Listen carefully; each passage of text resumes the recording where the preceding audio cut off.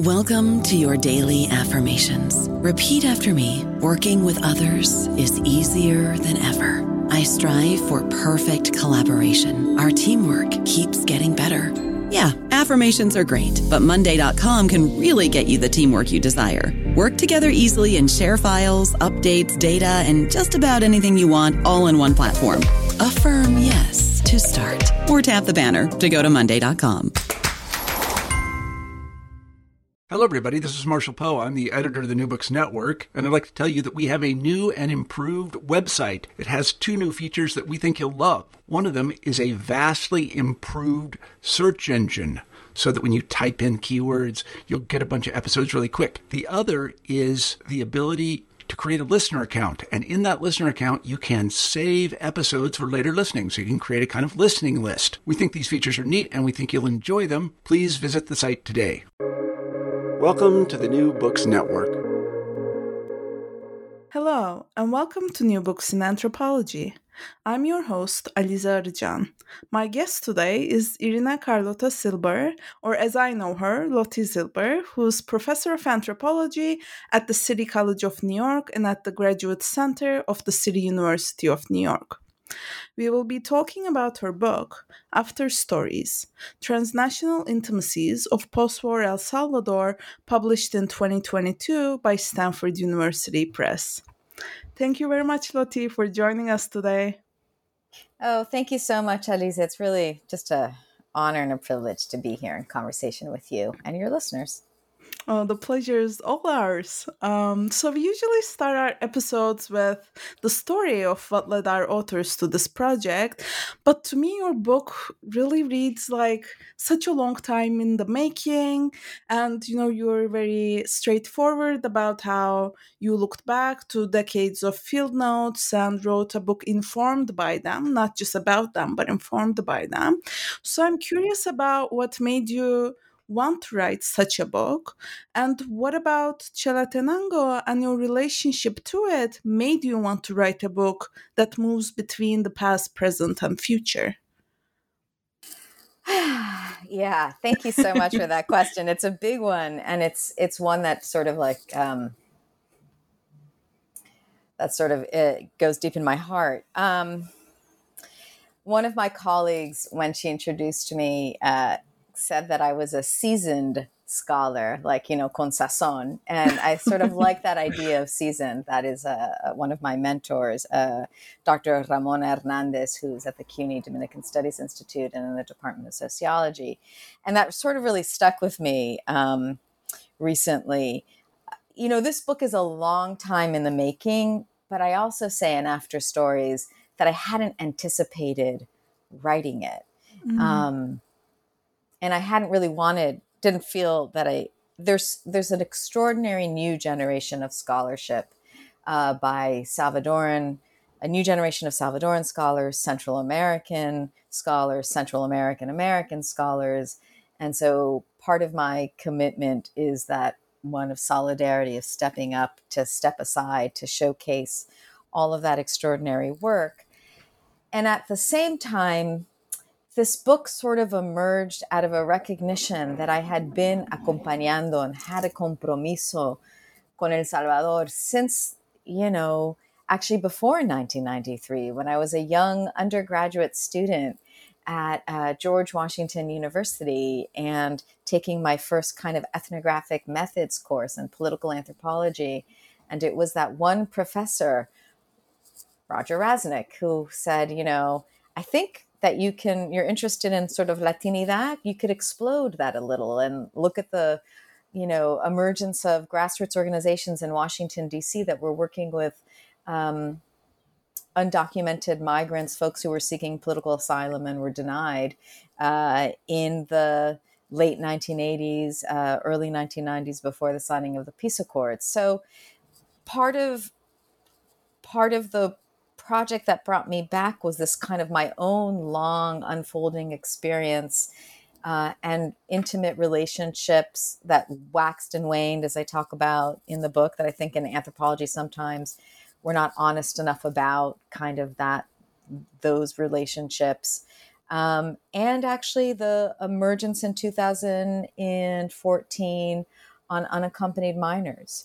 When El Salvador for a long time had been in the news during the Cold War, and then with the emergence of the peace accords in 1992, kind of as a model example of the United Nations brokered peace accords, a model of disarmament and rebuilding. And then there had been kind of a xenophobic and racist popular media representation of El Salvador as a site of ongoing violence with gang, Mara, Salvatrucha, and so on, that erased the kind of U.S. foreign and domestic policy around that sensationalizing kind of narrative.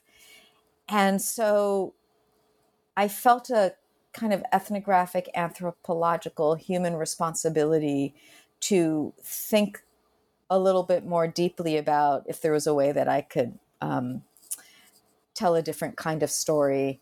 And in the book, I talk about the ways in which my understanding of kind of three tropes, bodies, numbers, and things, became to sort of tell a very flattening, dehumanizing tale around El Salvador, Salvadorans in the diaspora, and so on.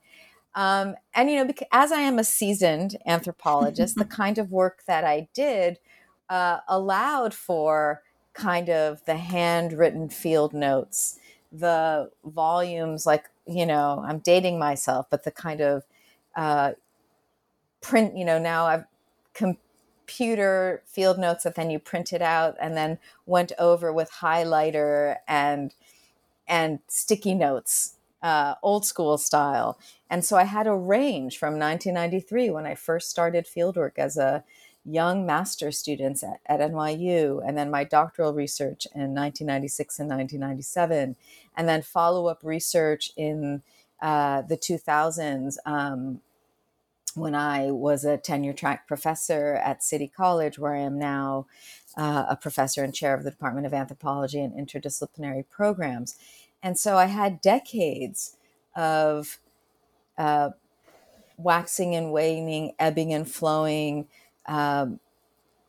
ethnographic fieldwork, but everyday kind of life experiences with folks from Chalatenango in the northern department of El Salvador, which had been a site of extreme wartime violence, but also of insurgent activity and organizing, and a flurry of post-war development.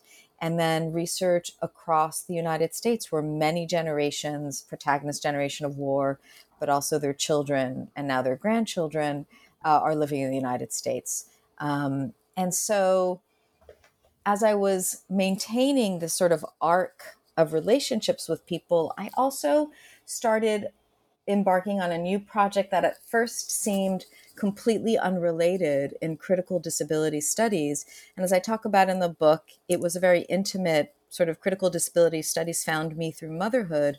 And I sort of, as I was wrapping up Everyday Revolutionaries, which was my first book, I started delving into brand new literatures for me in medical anthropology, in disability studies that were beyond anthropology, memoirs, literature.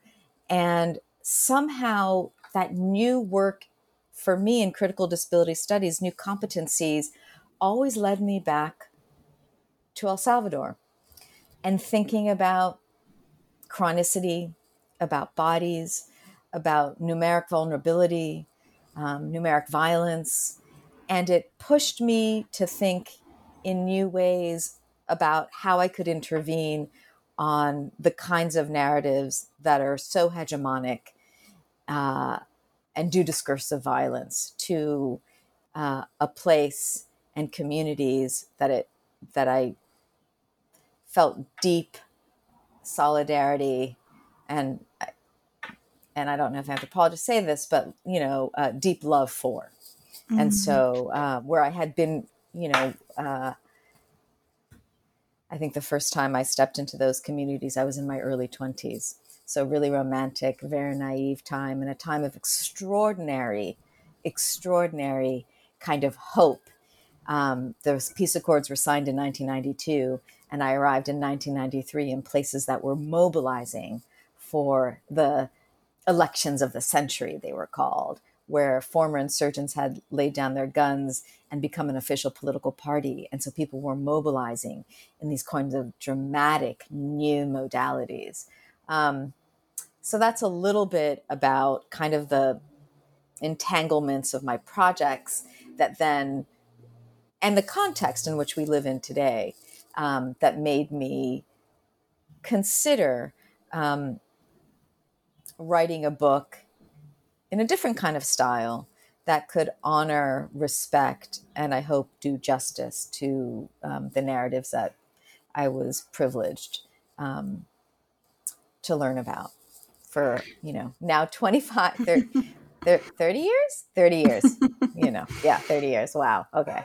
Yeah. Yeah, thank you very much for sharing this with us, Lottie. And just like your response just now throughout the book, it really comes across that you don't, treat these stories as bounded in place, bounded in a particular nation or in a specific time.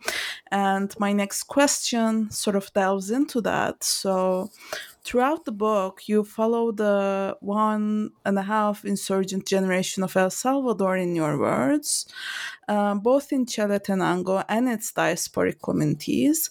And I'm curious what this term signifies for you, and how does it inform a longue durée understanding of war and the diaspora's war forges? Yeah. Thank you for that question. So much of our writing comes like, you experiment and you think about it. And so I borrow from the sociological literature on kind of 1.5 immigrants and the idea that it's a liminal generation that sort of is brought from their home community as young people to a new land and have to negotiate language, culture, and so on, and negotiate from their parents' generation, and then oftentimes siblings who are born in a new land, right? So the second generation. So I was really thinking about and playing with that when I returned to my field notes, and also when I continued to do engaged ethnographic research with young people that I had first met when they were infants, toddlers, young kids, teenagers. And I met them again decades later, either in New Jersey, Virginia, LA, DC area, or back in Chalatenango, mostly in the municipality of Las Vueltas and a community that I call El Rancho. And so I started really thinking about this generation, and broadly defined, I'm not a sociologist, so I don't think sort of in these bounded kinds of, although I think that's a really excellent project. It's not the way that I was kind of doing a sociological study around generation. But at the same time, I felt myself being part of a larger conversation on generation and change and trauma and pain in El Salvador. And so I found myself thinking along with scholars. There's in the book, I talk about a whole journal that came out, I think edited by Jennifer Burrell and Ellen Moody, on generation in Central America. I was thinking about some of the young people. One of my former students, who's now a postdoc at the University of Western in London, Ontario, in Canada, Adriana Alas, who is done extraordinary work on the generation of post-war in these places and the recuperation of historical memories. I was thinking about the work of Fernando Chacon, another young scholar who's doing this sort of work on memory, what Marianne Hirsch would talk about as post-memory, right? The way in which intergenerational trauma gets socialized into generations who didn't live that trauma. And so I started really thinking about that long arc, not only of thinking about the moment currently of those young people, but actually that I had some extraordinary, beautiful things to consider, given the fact that I had known parents, grandparents, and now young adults in the early 1990s who had been socialized through radical collective action. And I think importantly, what my work has also shown, socialized through decades of disillusionment and engaño, decepción, desencanto, all of that. And so I really thought that it was that particularity that I could open up and think about the 1.5 generation that's still in El Salvador, many who are now part of kind of movements to recuperate the past in ways that are open. Some people might say depoliticizing, open to different narratives, not just about insurgency as a heroic narrative, and also thinking about the generation that are in the diaspora and whose political quiet, some might argue, right? They're not at the forefront of, most are not recipients of DACA because of a variety of reasons. Most are not in the center of immigration rights movements, dreamers and so on, but who in their everyday labor, in their everyday building of home, in their everyday connection via remittances as a political and economic and social cultural act, I argue, are part of that continuum. And I think not discrete, easy, radical through line of militancy. And I think that to me was an important intervention for us to think about. And it contests the kinds of ongoing narratives around Salvadoran Central Americans in the diaspora as part of a gang violence problem and so on. And so I wanted to sort of show that the longue durée of post-war was intimately a conversation on generation.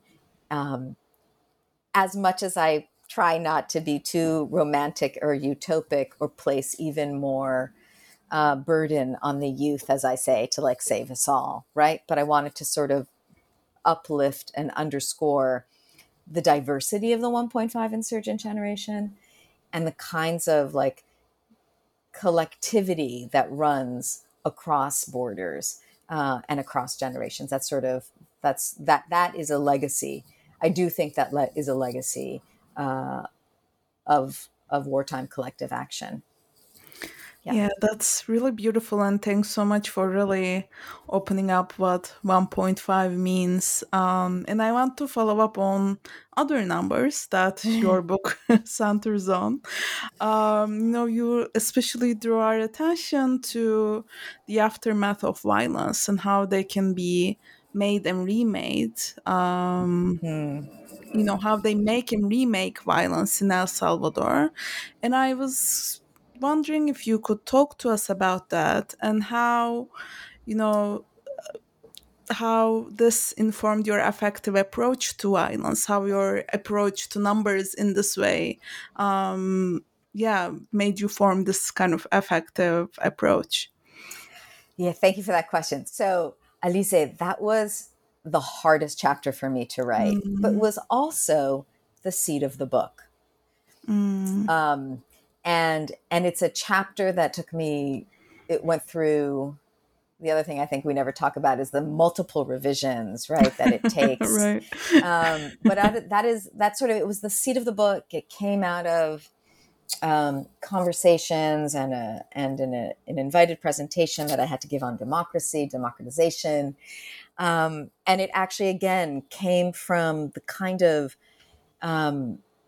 hegemonic, extraordinarily circulating statistical panic around El Salvador, in El Salvador and in the United States. It really emerged in this time in the mid-aughts around kind of the where El Salvador was, had the highest homicide rate, one of the highest murder rate capitals of the world.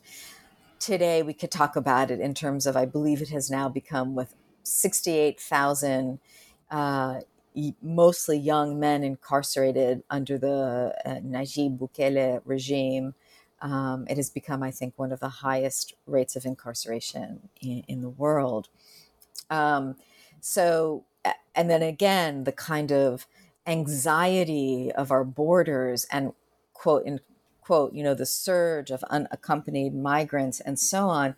And so it is actually the chapter that made me think that, oh, there's something a different narrative can come of this really embodied corporal statistical panic that was circulating internationally, right, across the globe. And so I was born in Argentina, and I was first Spanish. Castellano was my first language. Kind of the bilingual, bicultural nature of it made me think about embodied violence, encrypted numbers. And I came up with this concept, which is part of my code switching, of violencia encifrada. And the N is actually not traditional Spanish, but I decided that it reflected that kind of experience that I was talking about, the embodied, encrypted corporal numbers. I decided to think through what numbers can do, and I worked with a lot of, extraordinary work out there. Late Diane Nelson's work on numbers in Guatemala was incredibly formative. The ways in which numbers can elide, can erase, can dehumanize, can anesthetize, but they also, in the aggregate, can push for radical truths and human rights and so on. And then I wanted to look at the kind of everyday numbers and the kind of work that they do. All, again, thinking about the statistical panic that I think is also part of our contemporary period. And so what I tried to do is link my examination of how numbers are deployed, how they can tell some stories and not others, as I point to things such as the atlases of violence that I think are, extraordinary public policy work that is happening in El Salvador by incredible organizations. I wanted to give kind of different reading of that for so many of us that are consumers of numbers. And I wanted to provide an alternate path for us to think about it, even as we think about the reintegration into society, what that means across generations.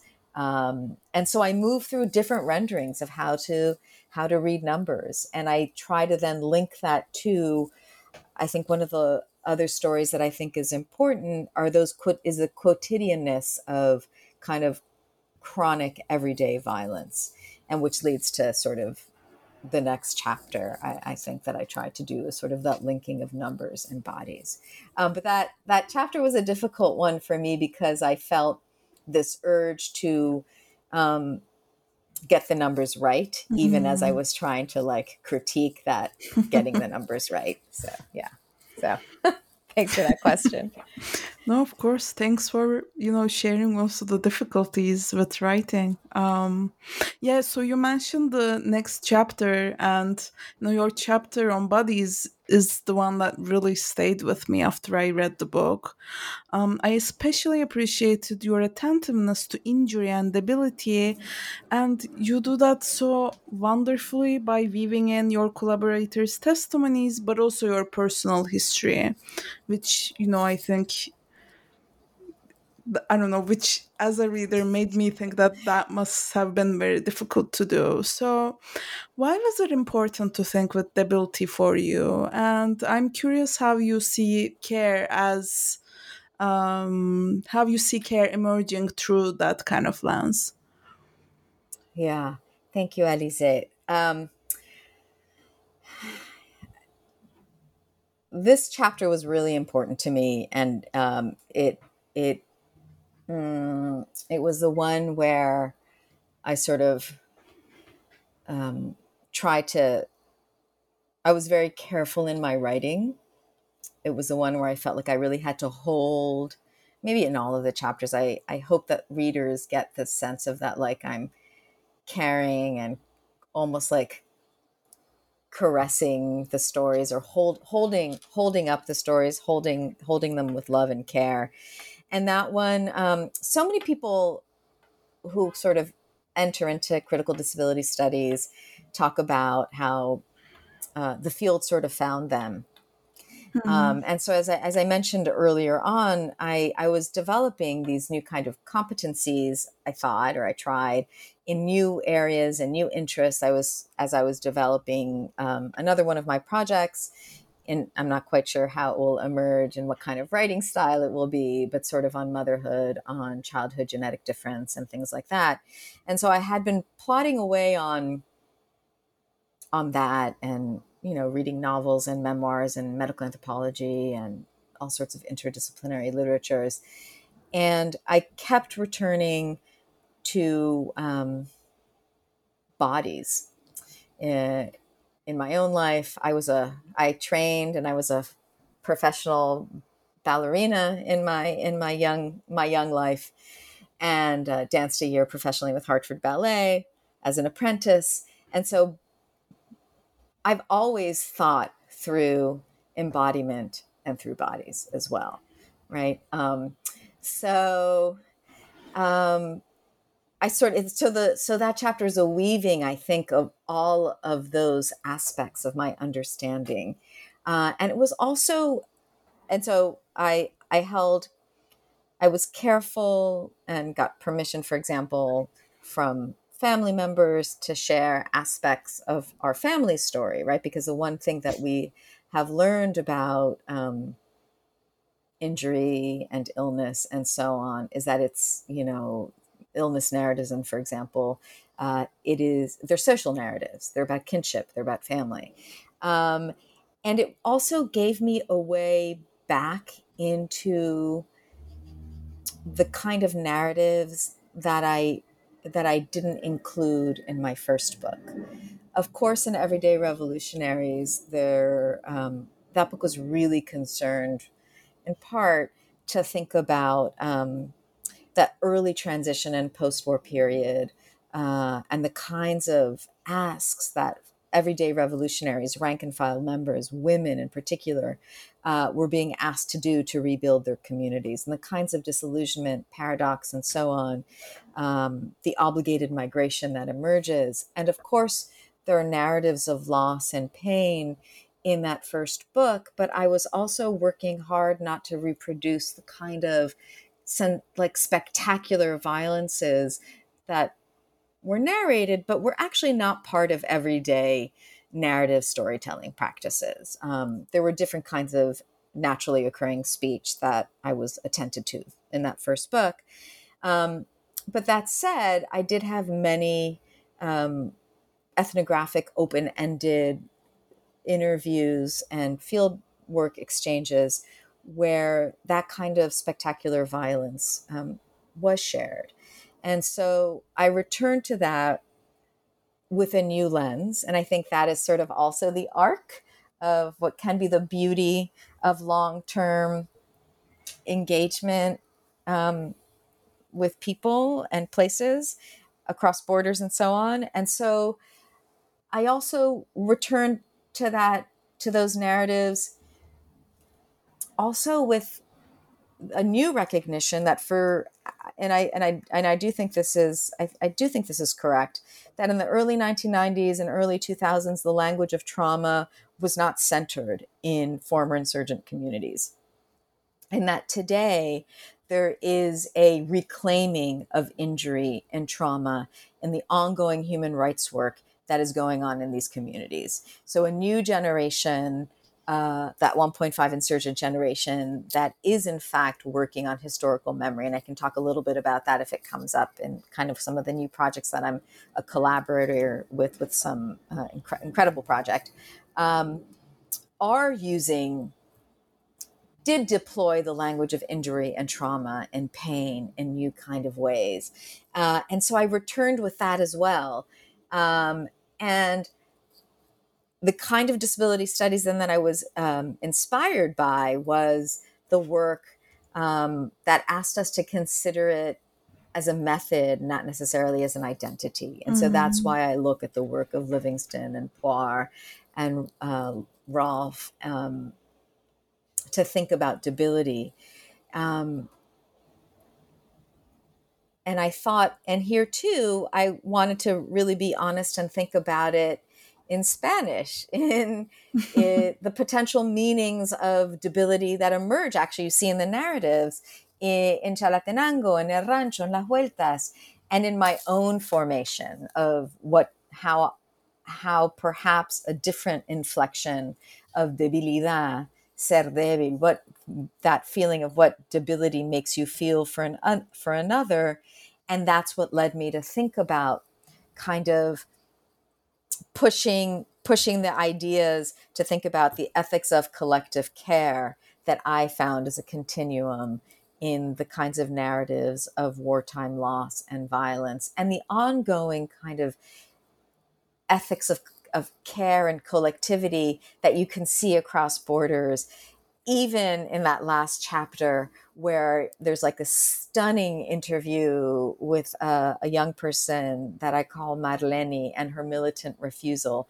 Even as she has militant refusal, it's framed within an ethics of collective care for her communities, both in the United States and in El Rancho. And so that focus on bodies, on debilidad, on what that forces, obligates different people to do, I thought was important for me to sort of unravel and unmask and highlight. And I hope with respect and honor for how difficult those stories are actually to tell, to share, and to hear or to read for readers. Yeah. I don't know about you, but I'm very busy and I don't have a lot of time to cook. That's why I subscribe to Factor. Eating better is easy with Factor's delicious, ready-to-eat meals. Every fresh, never frozen meal is chef-crafted, dietitian approved, and ready to go in just 2 minutes. You'll have over 35 different options to choose from every week, including Calorie Smart, Protein Plus, and Keto. These are 2-minute meals. Factor meals are ready to eat and heat, so there's no prepping, cooking, or cleanup needed. They're flexible for your schedule. Get as much or as little as you need by choosing your meals every week. Factor is the perfect solution if you're looking for fast, premium options with no cooking required. Sign up and save. We've done the math, and this is important. Factor is less expensive than takeout, and every meal is dietitian approved to be nutritious and delicious. Head to factormeals.com/NBN50 and use code NBN50 to get 50% off. That's code NBN50 at factormeals.com/NBN50 to get 50% off. Yeah, I mean, as a reader, it really comes across that way, and I thought it was such a thoughtful, but also very emotional chapter. So thank you for writing that. And yeah, you mentioned, your approach to disability studies as a method. So I want to continue on this thread of methods. And, hosting this podcast, I have the privilege of asking things that really interest me. So one thing I'm really interested in personally is how people archive their personal histories themselves by collecting particular objects or stories and whatnot. And maybe that's why I was really struck by Nancy's Suitcase Archive, which reveals the limits of official documentation in archiving life. So, can you speak to the relationship between objects and archive making, maybe even in diaspora? Thanks. I can't wait to read your stuff on that. So I can't wait. We're all excited. So this chapter was like real, the most fun to write. This, again, maybe I don't think we often share this enough with each other, but it was, it was a chapter that I was trying to do kind of a lot of different things. And I felt like it was the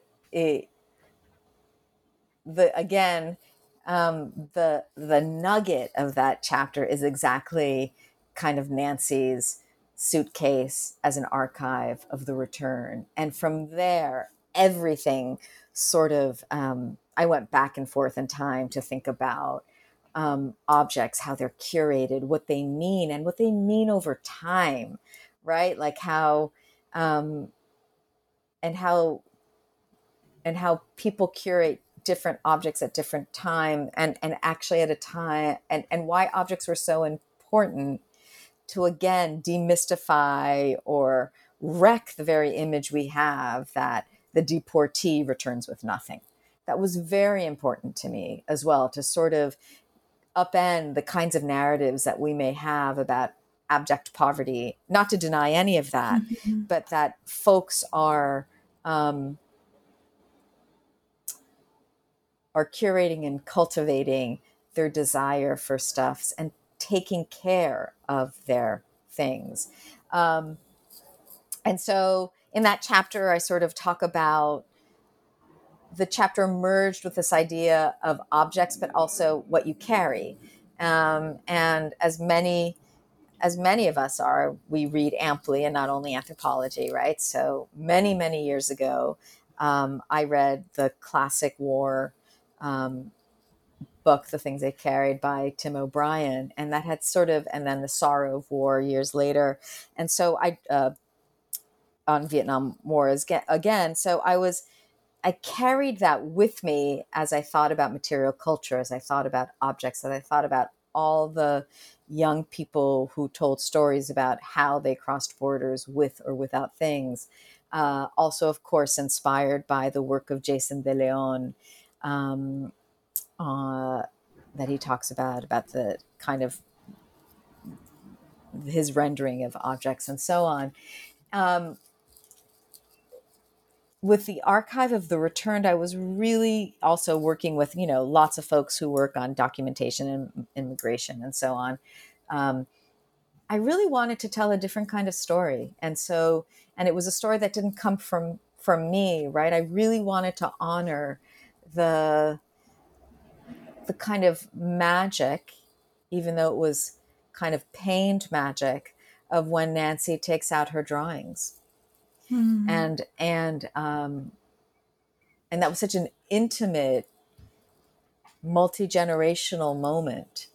And I thought it just flies in the face of the kinds of things that get, even thinking, about what is an archive, the process of archiving, what you hold on to, how you take care of it, how you make the actual feeling of the art, all that stuff. So I wanted to honor that and push us to ask questions exactly about sort of the limits of what documentation can do. And we know that those documents are so powerful. We know that they're so powerful and that they can actually work towards justice.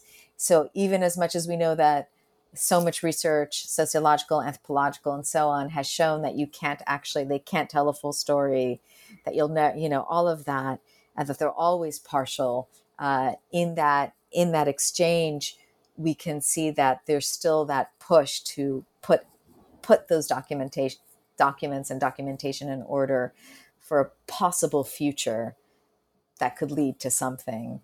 And that sits next to the kind of beauty and care around the art, right, that Nancy produces and saves, right, for herself, for her child, and decides to then share with me along with those documents. And so I really wanted to think about the Archive of the Returned. I really wanted to give space for that. And to tell this different kind of alternate knowledge production for all of us. Yeah. Yeah, that's really beautiful. And, you talked about how you want to tell a different story, but I also appreciated how you refrained from telling the whole story. Like in that part of the book, when you present Nancy's story, maybe it's not a right word to describe it, but you censor particular times and places, and you make the reader know that you're doing so. So, what kinds of ethical or political work did this practice of censoring do for you, or if you, call it something else? What that sort of, constraint did for you. Yeah, thank you. I thought a lot about this, and I really have to thank my press, who was supportive, because at first they were like, I don't understand, but they were great. And I was really trying to keep things, right? I wanted to do several things. So you're right. So much of this, what we do in anthropology, as we know, like we for decades now, we've really been wrestling. We don't have the answers, but we keep going back and pushing the discipline to think about ethics in new ways. It's a hard work, and we need to continue to do it. And so part of this was a political act. While I was doing a lot of this research, I went back to declassified documents in the National Security Archives and declassified CIA documents where so much is redacted, right? And so it made me think, like, so much is redacted. It's so interesting. But yet you can piece some things together. And so I wanted to think through kind of what it means. Like, even as anthropologists, we sometimes, in some cases, as I say in the introduction, talk about the making of composites, or being very careful with the kinds of ways that you share stories, and identifying markers and all of that I do think is really important, and doesn't diminish at all the kind of particular narrative that we want to be honest about and respect people's lives. So I wanted to play with that for the readers and show them that actually the kind of work that is politically sensitive and that has long-term effects that are unknowable, I wanted to sort of show, kind of also poetically and politically, that's what I was doing. And so I did also the same thing in the objects chapter where I talk about Ruben and his family. I wanted to be really careful about, saying when and where and blocking that out. And that is actually a play on so much of the work that is done in El Salvador that was redacted, right? That was declassified, which is incredible, but that still has classified elements to it. And so I wanted to put power to do that for people who are sharing really intimate, intense things that are political, right? In our current historical moment. Yeah. Yeah, I'm so glad you did that. And shout out to Stanford University Press for letting you do that as well. We've been having a wonderful conversation, and actually, it's really follows from the book. Like, the book really reads like not just a conversation between you and your collaborators, but also with your readers. And in fact, you often openly address the reader. Sometimes you gently lead us to imagine places, people, or stories. And I'm curious about your approach to these dynamics of address and imagination in your writing. Thank you. That was something that I also wrestled with, and I think here, like, it's an ode to the line of poets in my family, and I think it's also a recognition to an attempt to sort of build on, honor kinds of narrative practices that I think are in naturally occurring speech in this area in Chalatenango, but also I think part of my positioning as a young internacional who was first walking into Chalatenango in 1993. And so I was really interested in thinking about how I could take that really powerful narrative strategy of imagínese, and I went back and I was digitizing my old cassette tapes, again, my seasoned anthropologist, digitizing them in real time, and listening to that invocation, that call to action, of to really imagine, to picture, to feel in its richness of sensorium, what those stories, what was being shared. And so I wanted to think about ways of doing that and engaging and bringing readers in to those spaces. And I did it also to think about horizontality, I think, to sort of create, because I think that's what that Imagínese actually does. It's also an embodied practice. And so I think it was an attempt to do that and to be also transparent of my position, the positionality of how I was writing. So I hope it was successful. Oh, it was wonderful. I think it made it a very unique book for me precisely because of that, among many things. Something else I'm curious about in your storytelling or narrative practice is the role of pauses. So throughout the book, you're not, yeah, maybe you're daring enough to pause as a writer when, difficult topics come up for you, or you would dare to tell the reader to pause and do some sensory work. So I'd love to hear more about how you thought through pauses and how you wrote about them. Oh, that's a good question. I think it was perhaps in returning to these sort of difficult stories that I had not missed, but I had made the decision to sort of highlight other things in my previous work. I think it was when I do that, it's around really respecting the power of those moments, whether I was the intended addressee or not of an exchange, and to really care and hold with real honor, respect, and love the kinds of stories of either spectacular violence or everyday life, whether it was in 1993 or in 2000s.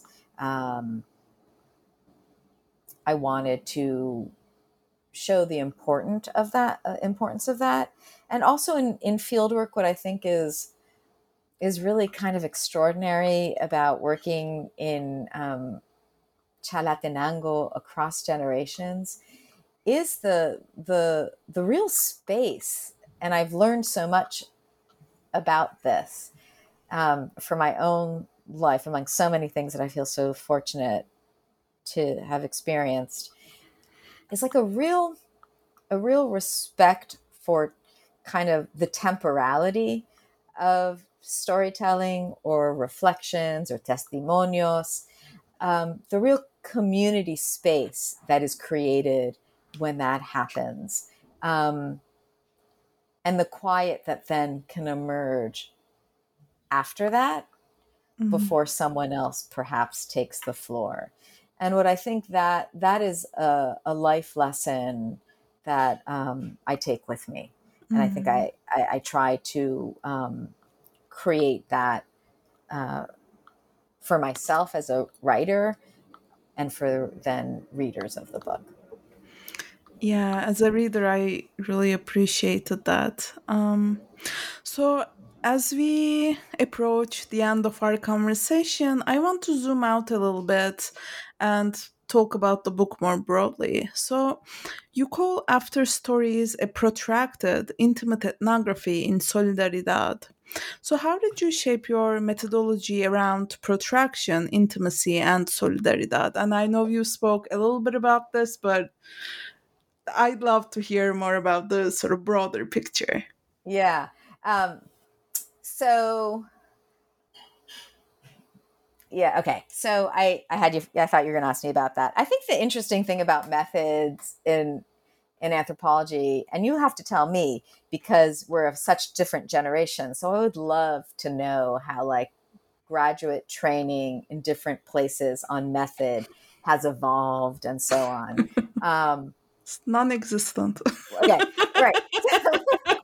In my So, experience. I mean, it's just really, really, it's so interesting. And so, and I was so fortunate to work, to be a student of a linguistic anthropologist, Bambi Shefflin at NYU, who was just gave me such an important sort of lens to think about method, and then in that way around narrative. And so maybe that's actually you can see the legacy of that perhaps in my attention to storytelling and pauses, actually, if we're going to go back to that. And then also just having colleagues, but also mentors in feminist anthropology, right? And the kind of earliest kind of writings on feminist of color critiques and so on, through one of my former mentors for my master's, a Caribbeanist, Connie Sutton, and so on. And so I've always been really, I think, in our work to think about engaged anthropology, activist anthropology, horizontal, collaborative, in our work on kind of really thinking about anti-racist pedagogy, decolonial work, and so on. I was really critical. I think I was really critical of the field as I was critical of the field of where as we all are, right? Even as we think about ¿qué puede brindar? What could be awesome and what is awesome about an anthropology that is engaged, activist, public, all of that, however we define it. And so that is, I think, how I went back to think about the longitudinal as protracted. It's both its beauty and its richness, but also the kinds of asks that are always about power.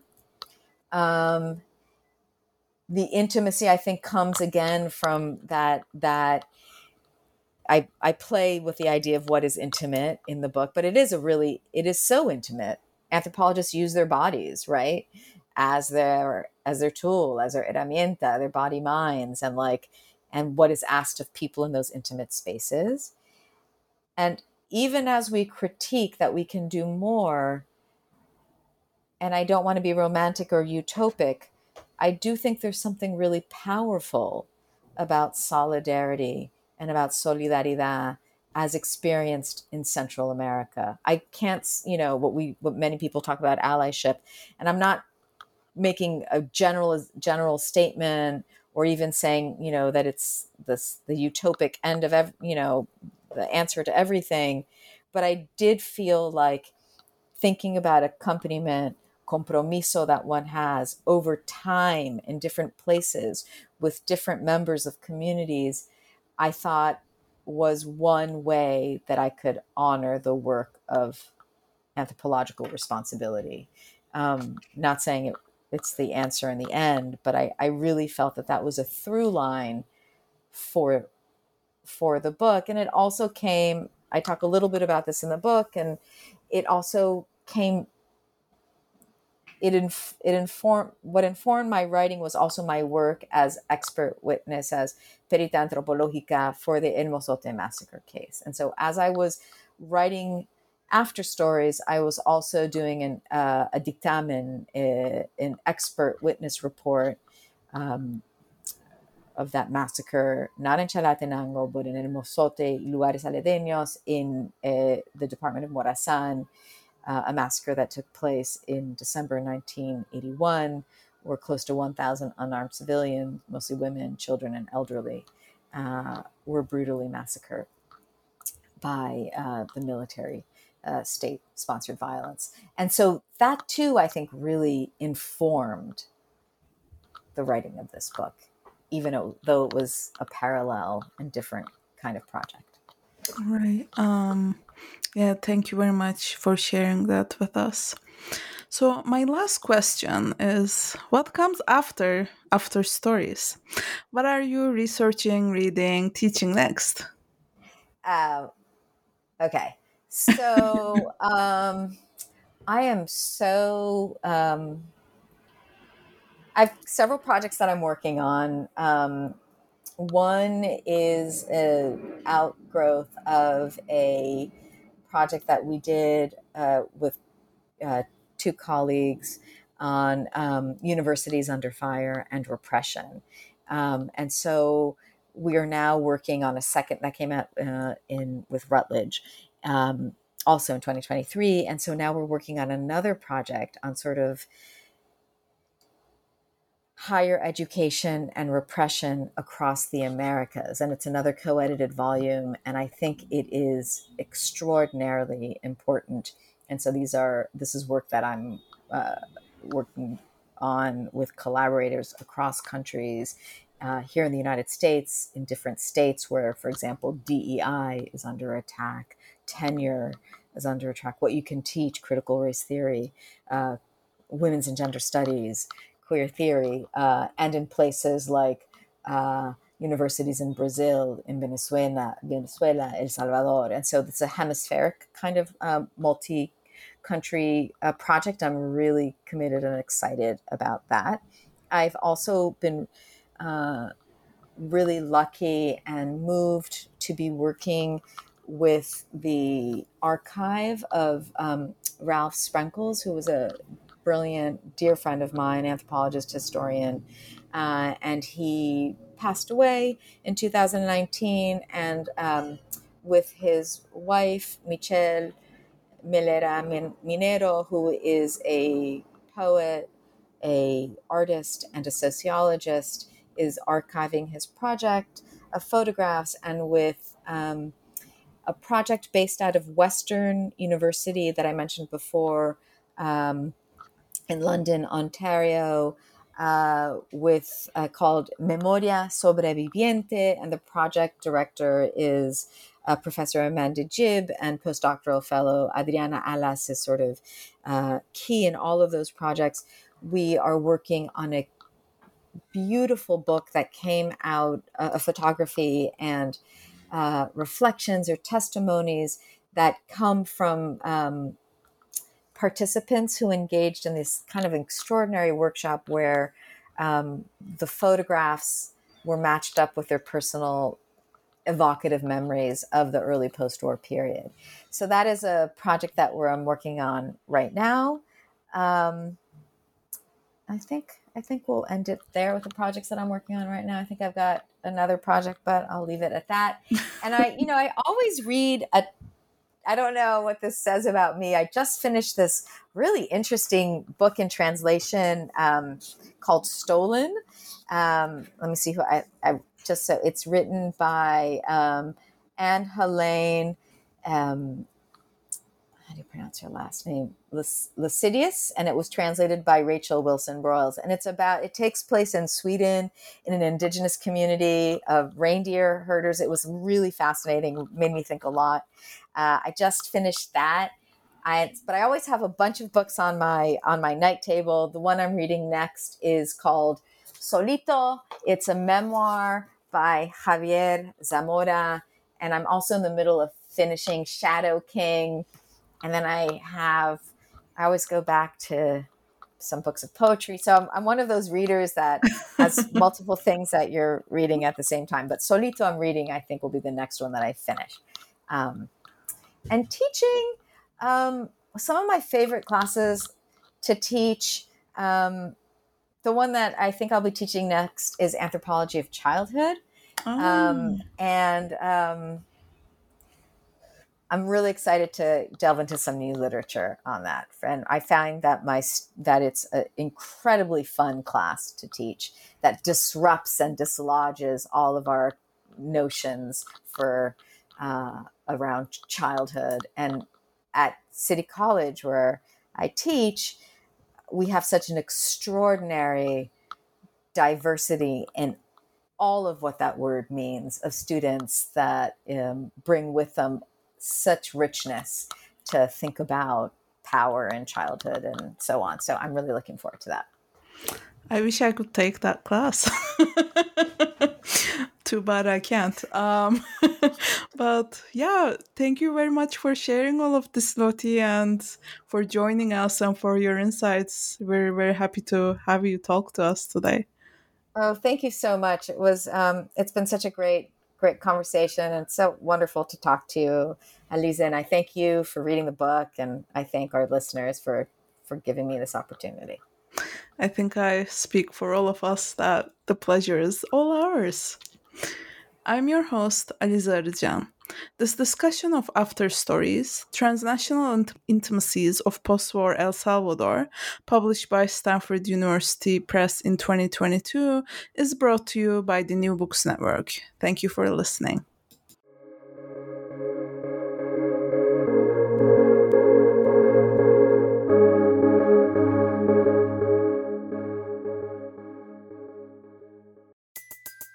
Everybody in your crew identifies as either Big Mac Burger, McNuggets, or McCrispy Sandwich. But you're the Filet-O-Fish Sandwich all day. That crispy fish, that savory tartar sauce, that melty cheese, that pillowy bun. Yeah, you get it. Every time. And if you love the Filet-O-Fish, right now you can catch 2 of the classics you love for just $6. Limited time only. Price and participation may vary. Cannot be combined with any other offer. Single item at regular price. Ba-da-ba-ba-ba.